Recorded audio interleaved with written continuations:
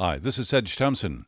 Welcome to this special audio highlights podcast from West Coast Live. For more information about our shows and other guests and podcasts, wcl.org. My next guest on West Coast Live has been a dancer since a very young age. His mother inspired him, thought that he would do well with a French-sounding name, so his name went from Ahern to d'Amboise, which sounds much more fun to say, I have to say. Jacques d'Amboise was a principal dancer with the New York City Ballet for more than 33 years. In 1976, he founded the National Dance Institute and is the author of Teaching the Magic of Dance. He's received many awards. The film He Makes Me Feel Like Dancing, based on his work with the NDI, earned an Academy Award, 6 Emmy Awards, and a Peabody. And he's one of the great classical dancers. There are many heartthrobs of his in the audience today who remember him from Ephraim in Seven Brides for Seven Brothers. And he is with us here today to celebrate the publication of his splendid new biography, his autobiography called I Was a Dancer, with a picture of a handsome, dashing man leaping high in the air, a protege of Georges Balanchine and Lincoln Kirsten. Please welcome Jacques d'Amboise to West Coast Live.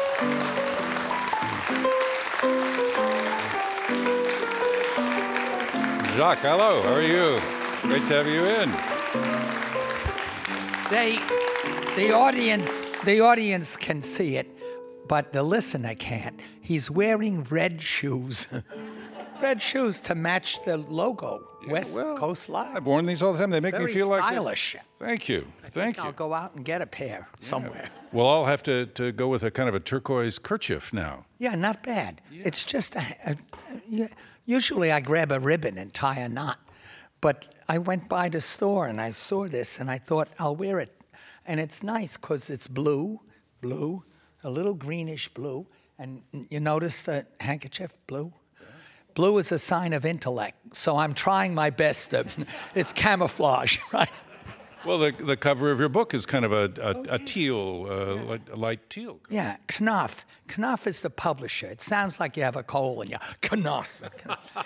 But I understand they're the best, and they are. Yeah. They are the best. So what part of New York did you grow up in? I grew up in Washington Heights, which is basically north of Harlem and south of Inwood Hill Park. And it's the highest point you can get in Manhattan. It's actually higher than the top of the Empire State in elevation. It was great. I was happy to, in that time it was West Side Story gangs and stuff. But the variety of people on just your block was like a microcosm of the United States. Did you develop your sartorial sense then, or was it through working with costume designers at the New York City Ballet? I don't know what the word means. It means like your tailoring, your sense of clothing and style. Okay, I never knew it. I thought it had something to do with Roman senators or something. No, I'm a slob dressing. And it happened, my wife, she's gone now, but women married a guy, they like him for something, but there's always a flaw that they think by getting married they can fix. It's like a nurturing coming out, right? But it never works. And she said, look, I once finished performing, and we were going to a big party in the Royal Opera House, outside the Royal Opera House, and I finished performing, and I got into blue jeans and sneakers, and I came out, and Maria Tallchief said something, go back in. You can't go back to the party unless you're dressed up. Performance does not finish for the dancer when the curtain comes down. And naturally, imagine you come out the stage door and you're a schmuck. But they just saw you, the fans, as a prince. So at least you should look decently, elegant. So it wasn't until I quit dancing that I started wearing a shirt and tie. Well, it's a pretty casual tie. Yeah, but it's nice because women like it. Women will like you if you have muscle in your body, but under soft skin. Walk down the street anywhere and carry flowers and look at all the women that smile as they walk by you. Not the guys. Well, it depends what neighborhood you're in. Oh, yeah, that's right. That's right. So When you were growing up as a kid, and you were physically active, and you were introduced sort of slowly to the dance, there was a time where you used your dance moves. It seemed like almost kung fu in a street fight. Yeah, I didn't know what it was. He was not that. It was a gang that this guy, usually gang leaders are really weak people, and they surround themselves with flunkies that, and they try to be terrifying.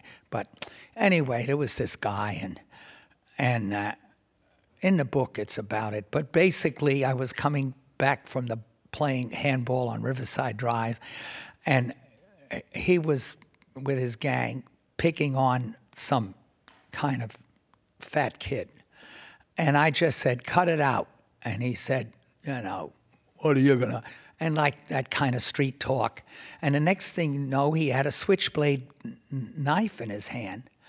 And I didn't even think about it. I mean, I just grabatma, did a soutenu, plie, jumped in the air, landed on his shoulders, smashed him to the ground, ran, picked up the knife, and started to stab him in the ass through his blue jeans. I mean, right? Pinning him down, and his gang was aghast, and suddenly I realized I took his virus. In a second, I became the bully. And I remember throwing the knife into the bushes and running home, thinking, what happened to me? In a second, I was a predator. And anyway, I didn't say anything. And that night, and my mother opens the door, and it's two cops.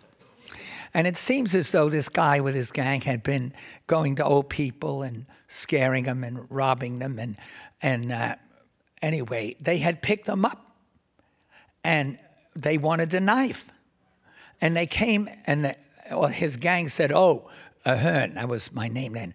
Joe Ahern has it on that. So they went and knocked, and of course my mother, there's two cops on the door, and she says, what? And they said, we want to speak to your son.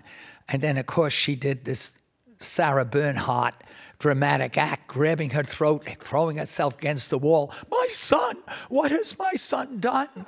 In a big dramatic scene. I was more terrified of her. They just wanted the gun, the knife. They wanted the knife. Anyway, but... Did you ever tell Georges Balanchine that story? No. But it's too late. He's dead. Yeah, I know, but... But I guess, tell you what, when my self and substance are reaching their last change, ready for the next life, I will go out and seek him in space and tell him the story.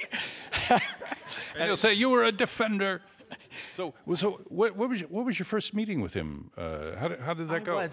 There was a wonderful teacher. She looked like a gypsy. She had black skirt and red scarves, and she taught, Madame Setter. She taught on 81st Street in Amsterdam. And I would go because my sister was taking these ballet classes, and I'd try to disrupt the class, and by making little fart sounds and squeaks and gurgling and breaking the rosin in the rosin box. And this woman said, little boy, you're so full of energy and noise. Could you get up and do what the little girls do at the end of class, where they do these series of jumps? So there were like 8 or 9 little girls. So I get up and I do these jumps.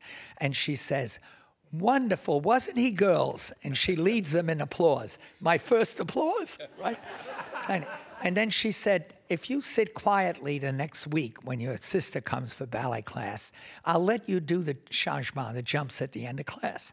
Well, all week long, I'm practicing these things. On the way to the school, every street corner, I'm doing these jumps. I sit there like a good little boy, and then at the end, she says, all right, changement, you can join us. I'm in place. And then I do it. Then she said, well, the girls did 16. You have to do 32. And so on. Well, you make noise when you land. Why don't you take the beginning of class, the pliés, to learn how to alight from a higher place noiselessly on the ground? And so I do the beginning of class and then the end. And little by little, she got me in. And then after 3 months of, I guess, 4 times 7 months, 21 classes. Came spring, and my mother says, save a place for my Jacques and his sister for September when we're back. And Madame Setter said, no, madame, there is no place for your children here. Well, my sister was the best in the class. I was the only boy, right? And she handed a piece of paper to my mother, and she said, here, the School of American Ballet, George Balanchine, they're better teachers than I am. Your children deserve better than what they could get from me. Right? Beyond belief. Beyond belief. Madame Setter. So then come September, with her blessing and her direction, you go? Oh, I went to the ballet school. And then within a year, before I was 9, I was Puck in Midsummer Night's Dream. Balanchine choreographed. My mother made the costume, had bronchitis, so Lincoln Kirstein sent a limousine to pick me up. I got paid $10, and my father was making $35 a week. So how seductive. Balanchine choreographed Shakespeare, Midsummer Night's Dream, right? Your own costume, 4 little nymph girls dancing with you as Puck, right? And at that time, Stravinsky wasn't conducting. That was later. But very seductive. How could you resist? So I dropped out of school at 15 and joined the Corps de Ballet. And then we're traveling abroad. And as a teenager, that must have been, sometimes I think about young men and women who are tennis stars, and they're on these kind of rockets of work going from one city to another, and all they know are the inside of an airplane and a tennis stadium. They play, they're paid phenomenally, they're treated well. It kind of misshapes the perception of the world. But I got the sense from you that you were always still grounded, despite the kind of heady world that you found yourself in. I don't know what that means exactly, Sedge. What you're saying is very nice. No, 8 performances a week, 6 months on tour. By the end of the tour, there are more people injured in the wings than there are performing. I mean, the pressure was terrific. And on our one day off, Monday, well, that's where you didn't take class and you went sightseeing. So you'd go to the Louvre or to Rome or the Uffizi or to the Van Rijk Museum or to the St. Petersburg or wherever you were. You tried to squeeze in the little bit of tourist stuff. But I've been, I think, except for Antarctica, I think I've hit every continent, most cities. I can count in half a dozen languages. 1, 2, 3, 4, 5, 6, 7, 8, 9, 10, wherever you are. 1, 2, 3, 1, 2, 3, 4. Right, because you're there and you know how to say Kuzanam Sapan, Hungarian for thank you, and Kumsahamidas, Korean for thank you, and Allah Samaladik, when you leave Turkey, you say, in God's hands I leave you. But the person who stays says Gule Gule, which means smile. Isn't that a beautiful way? I'm leaving you. When I leave you, I'll say Allah Samaladik. You have to say Gule Gule. Gule Gule. You're listening to this special audio highlight from West Coast Live on this podcast. For more information about the show and to sign up for our mailing list, wcl.org. And then you met your wife in the ballet. Yeah, she was 7 years older than me. Carolyn George from Texas. She had already been a high school champion basketball, brought their high school high, Highland Park High, to win the state championship. Later, I found out she was a crack rifle shot, a debater, master swimmer. She was like, and plus taking dance with the Kingsbury Sisters, and came to New York and did Broadway shows, and then got into New York City Ballet. And I fell in love immediately. I was 17, she was 23. 70. Close enough. You have to do it in different languages. 17, 18, 19, 20. She was 21, 22, 23, 24. Yeah, but did that matter? Well, yes, because I went to kiss her and kind of touch her breast. And she said, no, I don't want to be serious. What is a 17-year-old pimply-faced, gawky kid? I was 135 pounds and 6'2". It was at Lamppost. And she went out with me because we were dancing together. And I asked her, so you know how you are when you're a teenager? Stupid. Real stupid. So I decided I'm not going to talk to her. And not only not talk to her, but either of her friends. So everybody thought, oh my God, he's a principal dancer. Balanchine's doing these ballets for him. He's such a stuck-up brat. He's not talking to, right? But I stalked her. I followed her home. I waited across the street to see which light went on the brownstone. I watched her. If she was at a restaurant, I'd peek in through the window. I'd watch her all the time, who she was with, who she was talking to. For 2 years. 2 years? Yeah, 2 years.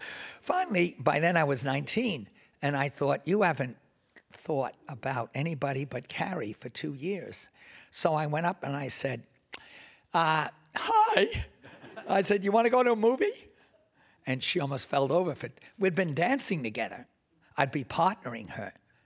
But after the bows, I wouldn't stay or talk to her. I'd turn my back and walk on. So we then started.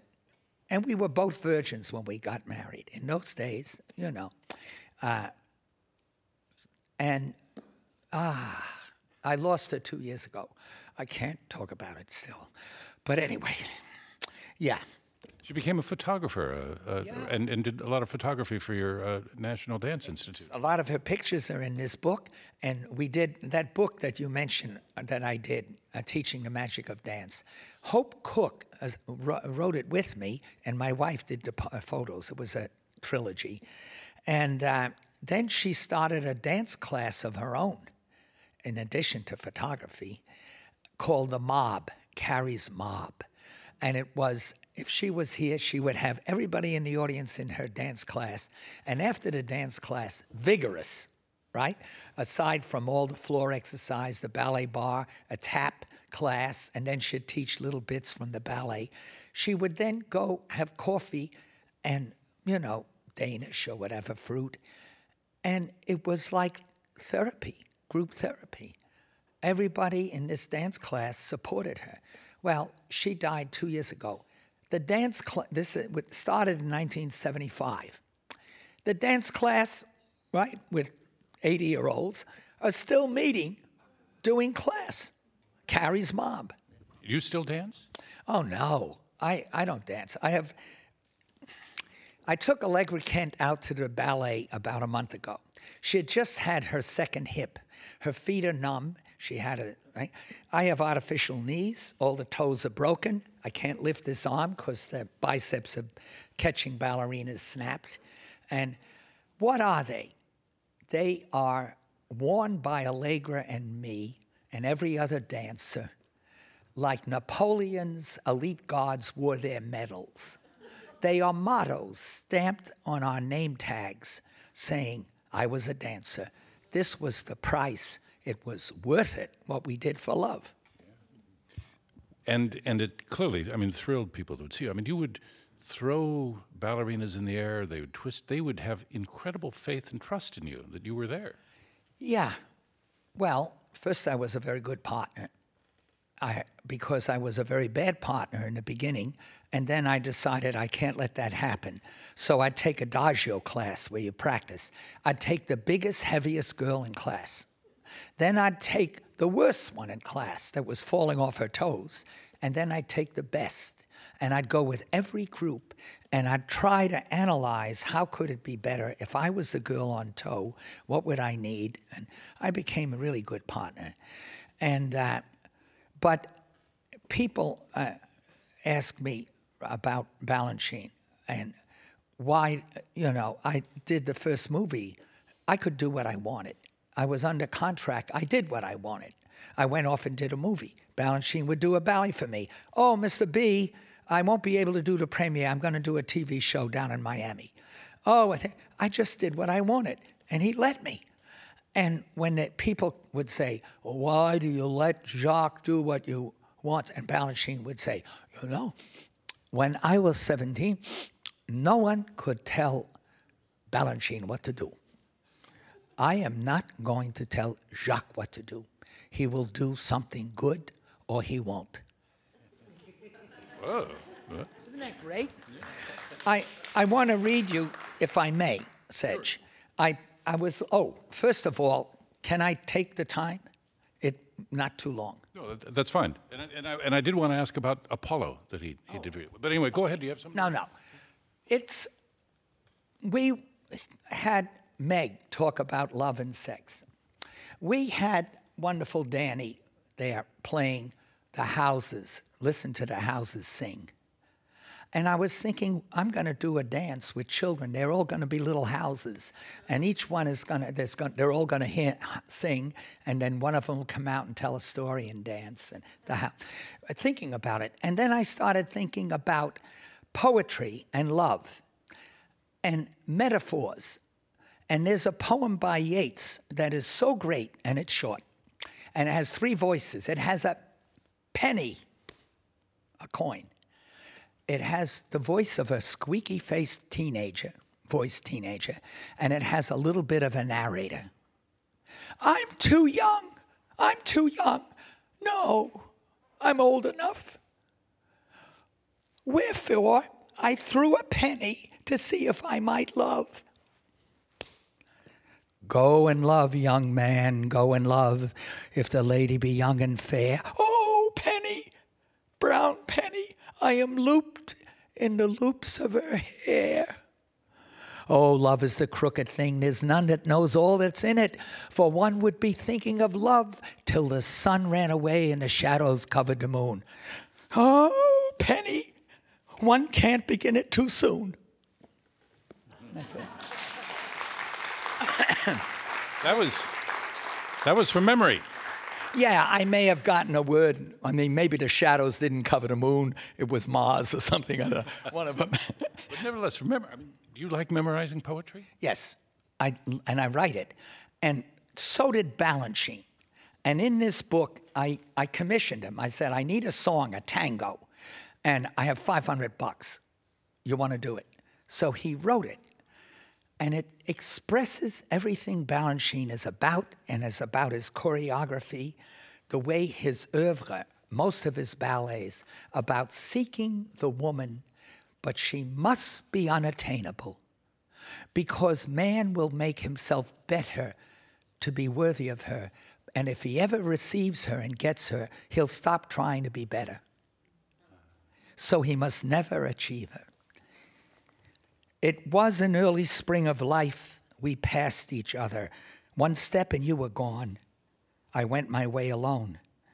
We made our minds to find our future everlasting. The rays of sun could maybe shine upon. Now spring is gone and our roses are asleep. No petals left for angry winds to sweep. Why not I? When you were passing by? Why not you when I was passing through? Some years went by. Why don't we try to find each other? Our roses still in bloom. Be mine. I'll be your groom. I know I loved you then, and still I love you now, and I know you love me too. Beautiful. That's Balanchine. That's Balanchine. What is Balanchine about? That's what he's about. That's what he's about. Do you feel that? You had two major mentors in the dance world: Lincoln Kirstein and Georges Balanchine. Well, Lincoln wasn't my mentor. Lincoln Kirstein had this ambition. He was 6'4", a giant, powerful man of such passions and energies. I describe it as 2 Teutonic plates coming together in his head, grinding together, making pebbles that continually rattle in his brain case. And he had ambitions to be the czar of everything there is in the United States: photography, writing, public radio, speaking, media, right? Buildings, architecture, music, everything. He had kind of a manic side. Oh, mad. And absolutely. And then when he did, he'd take his clothes off and run around in the woods in Connecticut, or get in his army fatigues and go to a truck stop and try and pick up a trucker.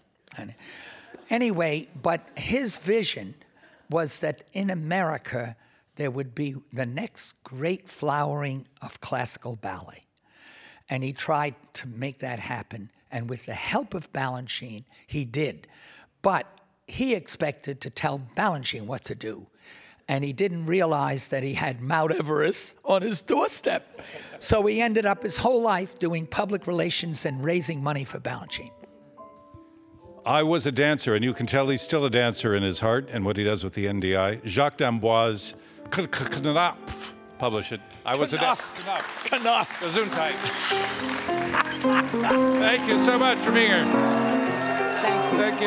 That's today's West Coast Live. Till next week, safe journey. We're at WCL.org. This is Sedge Thompson. Thanks for listening to this podcast. Try out others from West Coast Live right here, and we look forward to having you in one of our audiences one day. For more information, WCL.org.